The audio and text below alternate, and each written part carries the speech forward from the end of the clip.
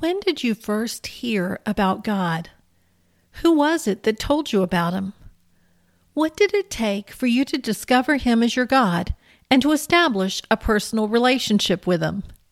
In today's episode of All God's Women, we look at the widow of Zarephath, a pagan woman living in Jezebel's homeland, who discovered that God wasn't just the Israelites' God, He was hers too.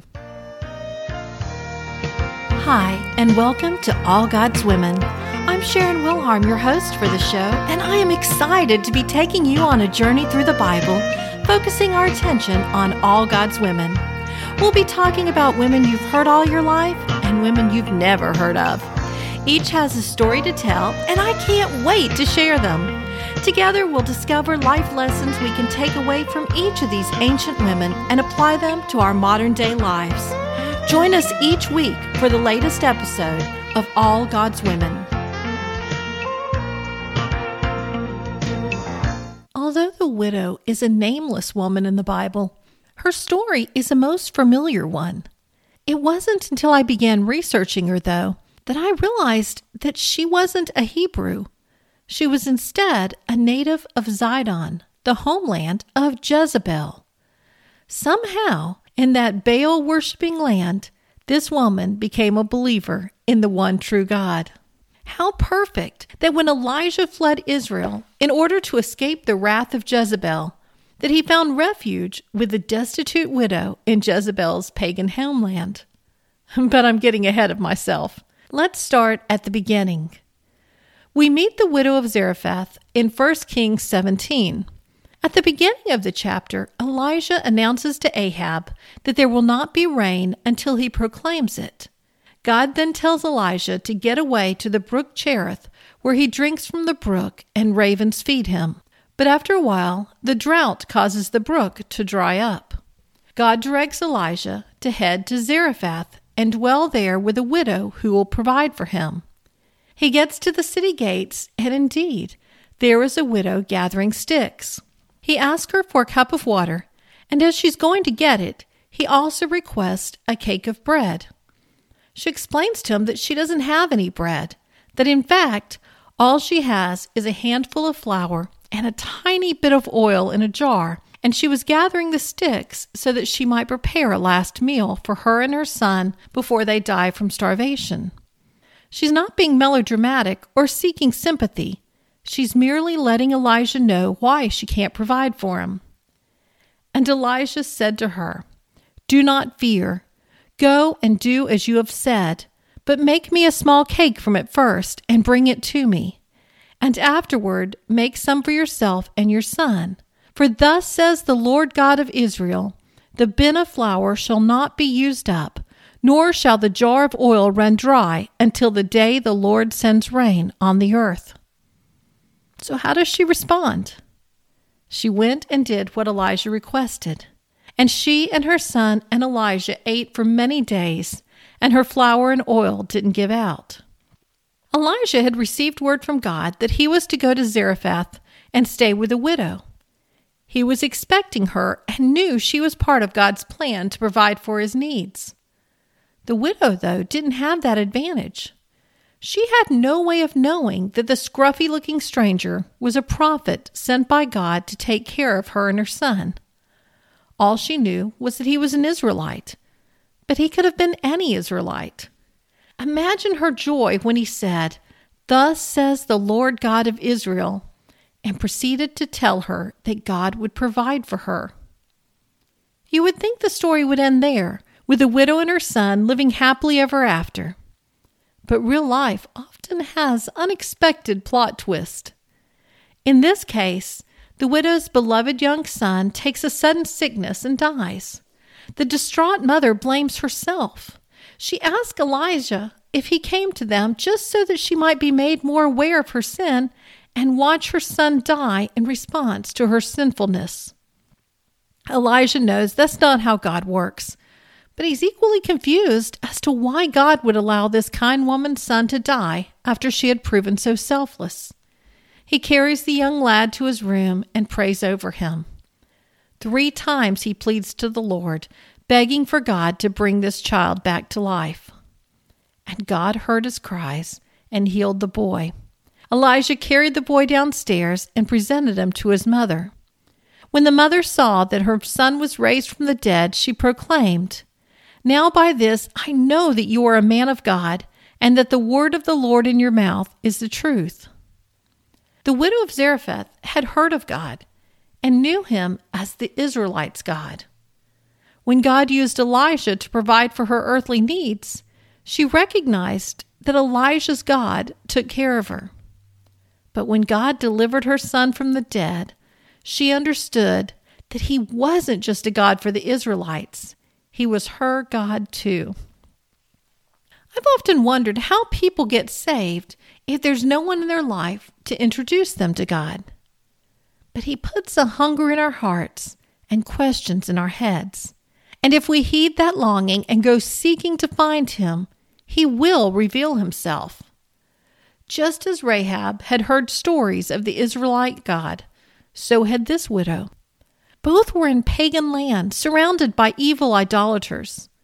But they heard talk. Little comments here and there piqued their interest.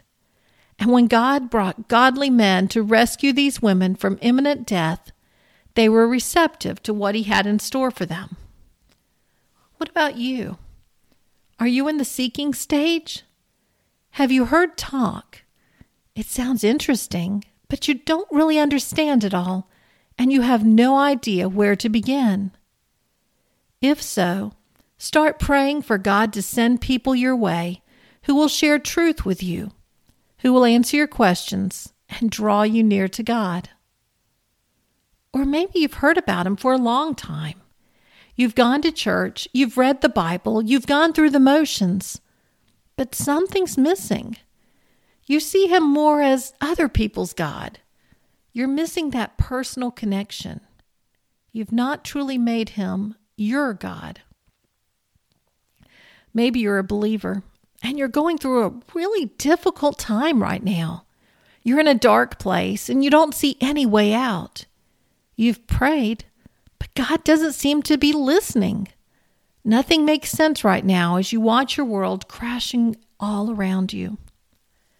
Have faith. The widow thought for sure her days were numbered. She knew there was no way for them to survive another day. But God provided. Then God took her son. It made no sense. Was God punishing her by killing her son? Why would he do that? What kind of God was he? She felt forsaken, but she wasn't. God heard her cries. He heard Elijah's prayers. When the situation looked beyond hopeless, God sent a miracle. The widow would have preferred that her son never got sick. She would have loved for him to have had perfect health. It would have been nice had he been healed before he died, so that she didn't have to go through all that anguish. But God's timing is not our timing. It was in the miraculous way that he worked that the widow truly understood just how amazing God is. Whatever you're going through today, get down on your knees and talk to him. Tell him what you're thinking. Yell at him if you want. Pour your heart out to God. Keep praying, however long it takes, until you feel the gentle peace of God pouring over you. Whatever happens, he will be there for you, never leaving you or forsaking you. Lord God, we come to you thanking you for your goodness, for the way that you provide for our needs, going above and beyond what we expect. We thank you. For those times when we feel desperate and alone, thank you that you are there, quietly holding our hand and comforting us even when we don't realize it. Forgive us those times we grow impatient and lose hope. Restore our faith, grow our faith. We love you. In Christ's name we pray. Amen. That concludes this week's episode of All God's Women. Next week, we talk about another widow who witnessed a miracle. This one is the prophet's widow and her pot of oil. I love storytelling. Did you know that before starting this podcast, I was a filmmaker? My husband and I produced 7 feature films, 5 of which are currently available. Summer of '67 is a Vietnam War love story told from the perspective of the women left behind. It is inspired by my parents' story and is especially relevant in these days of political unrest. You can watch Summer of '67 for free on IMDb TV, Amazon Prime, and Tubi TV, as well as many other streaming platforms. Another one you might enjoy is The Good Book, a silent film that tells the story of a small New Testament that's passed along to strangers. Some accept it, some reject it, but for 7 of the strangers is life-changing. The Good Book is available on Amazon Prime, Tubi TV, and the Dove Channel. To find out more about our movies, just head over to SharonWilharm.com/films, where you'll find trailers and links to all the places where you can watch each of the movies. Until next week, goodbye.